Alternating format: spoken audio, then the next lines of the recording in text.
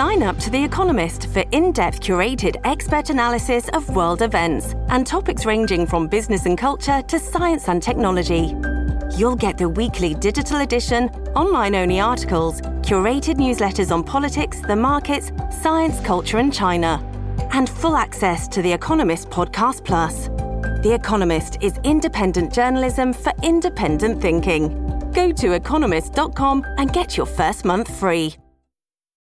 This episode is brought to you by Shopify. Do you have a point of sale system you can trust, or is it a real POS?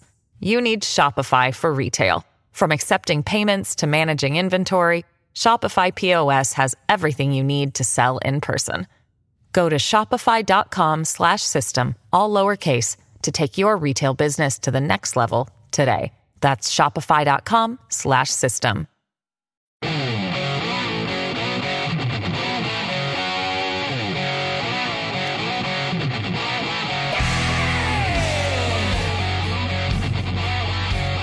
Great to have you along for the ride. Thanks a lot for stopping by. Glad to have this young lady back. She, of course, is on every Monday. Cray News with Kay on a Monday. It's Kay Smythe. Kay, how are you?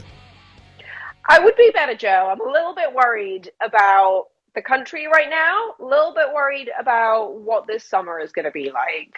I think there's a reason to worry. And let me say it this way. I saw the video out of Chicago, saw the videos out of L.A. I see people walking in, stealing stuff, and nobody even tries to stop them anymore in stores.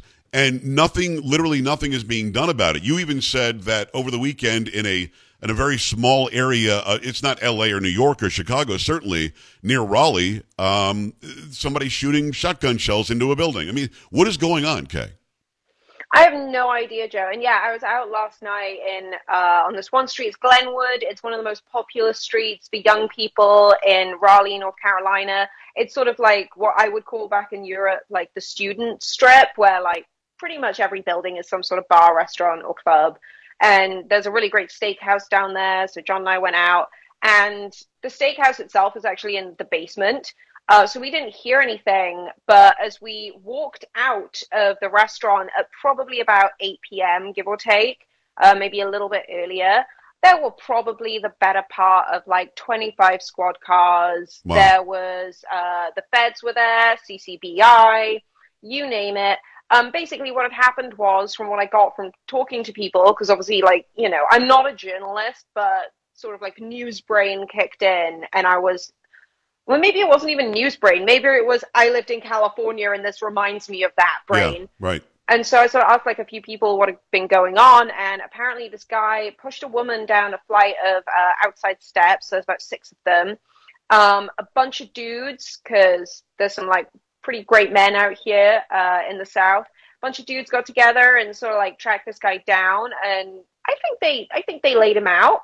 I'm not pro violence, but in that context, I'm like, yeah, this guy's a turd. Of course, he deserves this. A turd. A turd. Yes. And then this guy, this is what I saw video of. This guy faked being badly beaten. So lying on the floor, like, oh yeah, I'm good. Jumped to his feet. I took one look at it and I was like, that's PCP right there. No sober person can move like that. Jumped to his feet, sucker punched a kid. And then the next thing I heard, I actually had to read it online, got a rifle and shot like 9 rounds into a building. Wow. So this is like, Joe, how long have we been talking about this together? Long time, couple of years. Since I literally still lived in California. That's right. When we met. I was still living there. And I left to avoid this kind of stuff. Yeah. And now it's in a pretty purple state, let's be honest. You know, Raleigh is a purple city. I would say that North Carolina in general is pretty red, but there are a few like outliers, like a little bit like Asheville, which is also a crap hole. Yeah. Why anyone would want to go to Asheville is beyond me. Everyone's like, oh, the cabin's so pretty. You're not in Asheville if you're in a cabin. If you go to Asheville, you're basically on Skid Row at this point. And then you've got Charlotte, which is kind of lame anyway as cities goes compared to Raleigh, but like Charlotte's still fine. But still, it's the same sort of issue where these progressive policies, these leftist policies, just decided that we're not gonna police people anymore. In fact, we're gonna make it even harder to police people. Like I have a story that I'm working on right now.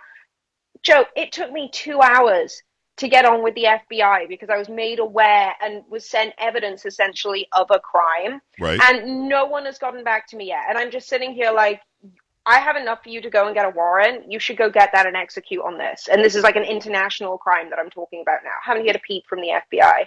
And so when you have a normalized process within democratic politics of essentially removing all of the rights of the people who decide, like, people don't get like signed up to become cops. Like, people choose to become police officers. They choose to enter law enforcement. And when they're not allowed to do their job, they and everyone around them suffer. And now it is coming to every single city. This is what I prayed would not happen. This is the reason I got back into news media, was so I could say, please don't let America become California. And it's happening. And it looks like it is. Well, I'll say this. When it happens in North Carolina, like you said, 25 police cars are out there and there is a response. Let's go to Compton, California, where like 500 people all broke into a convenience store, robbed the place of everything that was inside, and you saw no police presence. I don't even think anybody was arrested. I'll be honest with you. They broke the windows and vandalized and stole everything. And they're laughing for the camera. They're all videoing it like it's great. And they're all posting it like it's great. Same thing in Chicago. You've got 1,000 people, mainly young black Americans, walking through the street, breaking into cars, ripping cars apart, beating a woman up because she was a white woman walking into her own place. I mean, I posted about this earlier. And if you look at those places, they're run by these DAs that are Soros funded.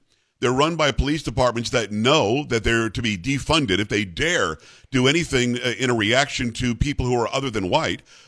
You've got in Chicago the same thing. The incoming Chicago mayor was asked about this. Hey, dude, 1,000 people in the street, mayhem everywhere, chaos everywhere.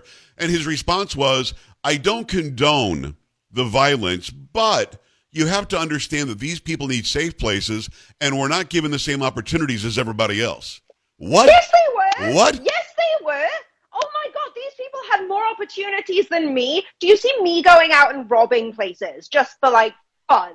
Do you see me going out and looting and rioting just for like fun? It's disgusting, Joe. Well, you're absolutely right. I mean, it's going to hell in a handbasket, but only in these very blue cities. And in these cities where they're trying to make excuses for why people act badly instead of locking them up. You know, locking them up, sending them to a program, a halfway house, anything, juvenile detention, that will teach them a lesson that you don't want to do these things because this will be the result if I do those things. We're just not doing that anymore, and they always seem to lean, whether it's Lori Lightfoot or this new idiot coming into Chicago, whether it's Alvin Bragg or the idiot, out in L.A., it doesn't matter. They always make the excuse that, well, this is because of, in Chicago, they're saying structural racism, which I hadn't heard of before, or systemic racism, which it's not. The fact is, you've got broken households, broken families where people aren't growing up with a dominant male in their lives, and they're doing anything they want when they get older. And if the dominant male isn't the DA or isn't the police officer, then you're never going to stop this. No, that is such a valid point, Joe. And actually, I think you made a bunch of valid points there. The first one I absolutely want to touch upon is everything you said about sort of policing, halfway houses, things like that. There's a great couple of books. One's called Dreamland. The other's called The Least of Us. And the name of the author escapes me right now. But he really dug into the trend, sort of starting when the Sackler family started pushing OxyContin through Purdue Pharma, and all the way up to like present day, right? Where that has translated into the fentanyl crisis, that's translated into what we're seeing at the border.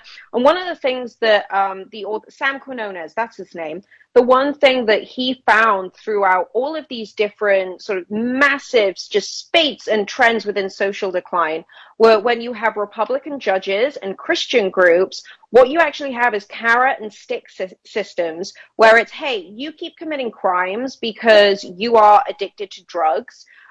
If you're going to prison, but within prison, you can go through a system where you basically get rehabilitated to the point where if you do well through this system, we will remove your gang tattoos. We will get you through high school or, get your kids back, anything that you need. But you have to show that you are doing the work and you are reforming as a citizen. So what we should have done, Joe, is years ago instituted those kinds of policies as a norm. And a lot of them are funded by Christian charities because the proof is in the pudding. These things work. Recidivism rates plummet when you have a a firm and a soft hand that, kind of coaxes someone along. Yeah.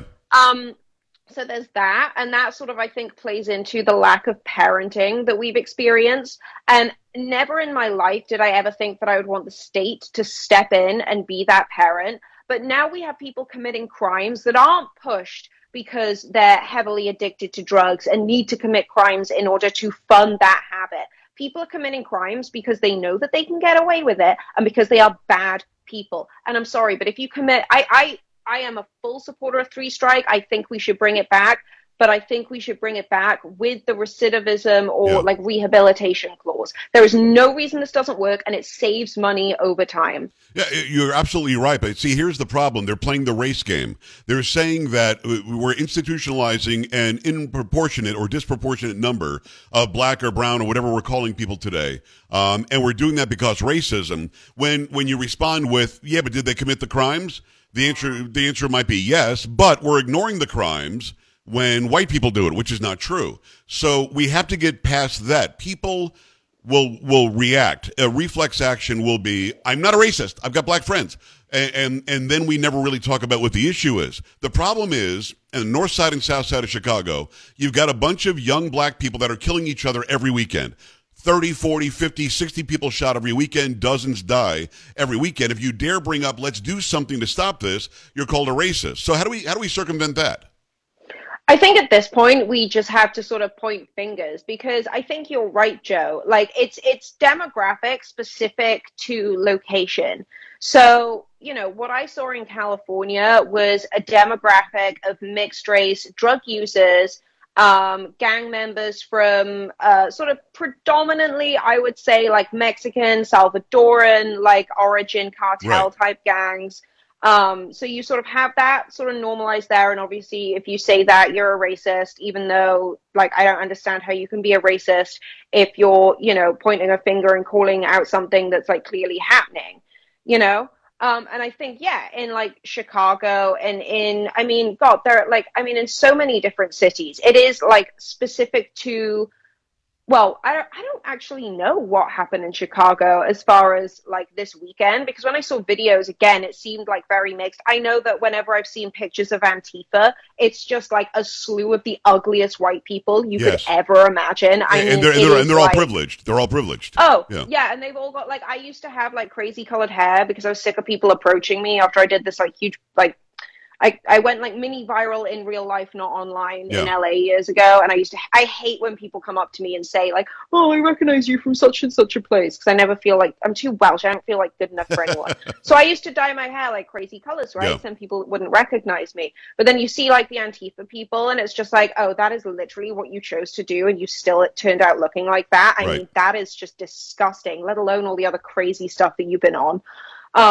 And I mean, we've got just as many people, like, how many crimes was it? I think last December, I read it was like there had been 75 attacks on not even just like pro-life, but like sort of pro-care centers, like pregnancy centers, crisis centers. None of that was investigated. And that or a lot of them was sort of, the attacks were claimed by a group called like Jane's Revenge. And again, I've seen pictures. It's a very diverse group of people. But yeah, when you have like inter-gang warfare anywhere pretty much, it does fall into specific racial groups. So we do need to be policing gangs, regardless of the color of their skin. And to be honest with you, I don't know how we get over the hurdle necessarily of, everything's racist, other than voting in politicians who will not stand for that. Right. Like, it's not racist to put someone in prison who has been found guilty of a crime. That's it. That's it. That's the sentence. It's not racist to put somebody who's guilty in prison. It's just not. I don't care what happened 400 years ago. I don't care what happened 150 years ago. None of that matters when you're stealing all the condoms, and there's a video of them stealing all the condoms out of this convenience store. There's nothing about racism in this kid's head who goes, man, because of slavery, I deserve this stuff. No, he just thinks he deserves this stuff because society has said you can do it. It's Kay Smythe. Go to kaysmythe.com. Check it out on the Daily Caller. Great articles every single day, also on Newsmax TV. Very quickly, get your boy Morgan Wallen in here. What's going on with Morgan? This is one of my, like, every day I try to write something about like Morgan Wallen or like Yellowstone. This is my like moment of hope for the day. So I've got a bunch of cool stories about Morgan Wallen since you never let me talk about him. Firstly, he's the #1 country music artist, like broken a slew of historical records that have been held, some of them for like 40 years. He also just today announced, and I'm not even sure if I was allowed to like talk about it, but I did anyway. He announced a huge brand partnership, one of his first brand partnerships since he was almost canceled in 2021. And Joe, this is the thing, right? We always say this, right? Whenever we do the show, there is always a glimmer of hope. And so what I see in terms of Morgan Wallen being one of the top selling country music artists, and like everyone I know can't, like, they might not like him, but you can't deny he's got great music. Yeah. But what I see in the support of him is young Americans, actually all Americans, just sort of turning around and saying, I don't really care what the mainstream media tells me to think, do, or act. Like, I like this guy. You all might not like him, but he apologized for what he did. He learned from what he did, and he's a pretty great musician. Because amongst this chaos, there is an awakening happening. And I think that Christians across the country know it. We feel it. And I'm not saying that Morgan Wallen and his success is necessarily part of this great awakening, but I think what it tells is the story of reaction against what we're being told to think and feel. And that's where I find the hope in all of this. So thank you for letting me talk about Morgan Wallen. You know, at some point, I've got to get him on the program. I've got to get him to say a message to you. I think that you would freak out if that happened. And again, I've heard a couple of his songs. He sounds fine.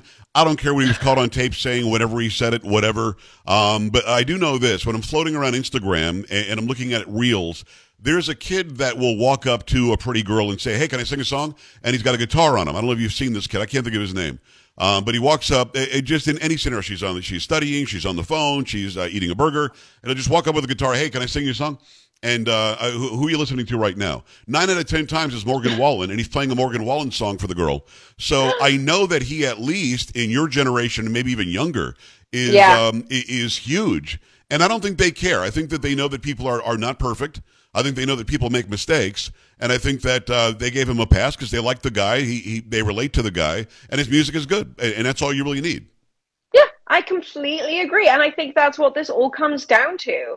And you know, I think if Americans realize that they have that much power to stand up and say, I don't actually like the thing that you're doing, so we're not going to let you do it anymore. Yeah. Or I really like the thing that you're doing, so let's do it more. Yeah. Like, we wouldn't be in this state. I don't know why we've been lulled into this idea that we can't take responsibility for the things that are happening to us. And I urge everyone to go and sign up for Million Voices and tell there are more than 7,000 people elected into government every single every single election cycle. Crazy. It's not just the people up in DC. It's not just the people in the White House. There are people literally down the road from you who depend on your vote. And if you sign up to this site, they will tell these people every single month, this is what you have to do in order to keep getting votes. I love it. If you don't do it, then you ain't going to get them. It's that simple. There you go. It's Kay Smythe. I appreciate you, Kay. DailyCaller.com, KaySmythe.com. We'll talk again next week. Thank you, Kay.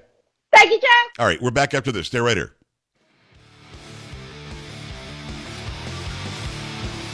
Don't be an A-dub. Stay with the Joe Pags Show.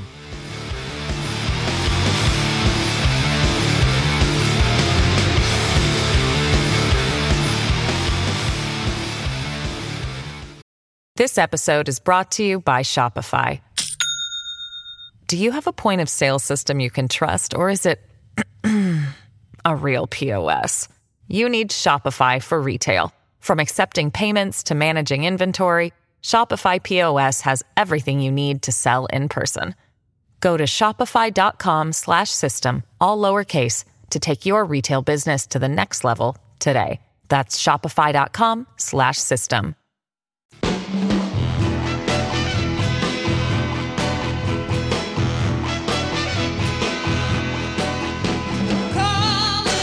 Always appreciate Kay coming on. Remember, we had John Rich in hour 2 about Bud Light and that controversy. Make sure you check out Rumble tonight.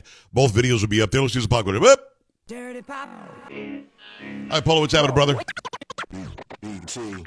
So would you pay to see Mike Tyson fight again? Maybe. I mean, he's kind of old now. Right. I guess he was being interviewed, and he says that he's not 100% done. He'd consider it, I guess, if the money was right. Wow. And the two people that they mentioned, I guess, Roy Jones Jr., which he fought in 2020. Right. And Evander Holyfield. The Holyfield fight would be a draw. I don't think the other one would be again. Yeah. All right, bro. Good stuff. Now. Appreciate you, Polo. Appreciate you, Monica, that she's in for Sam. I'm Joe. We'll see you tomorrow. Bye. This is the Joe Pags Show.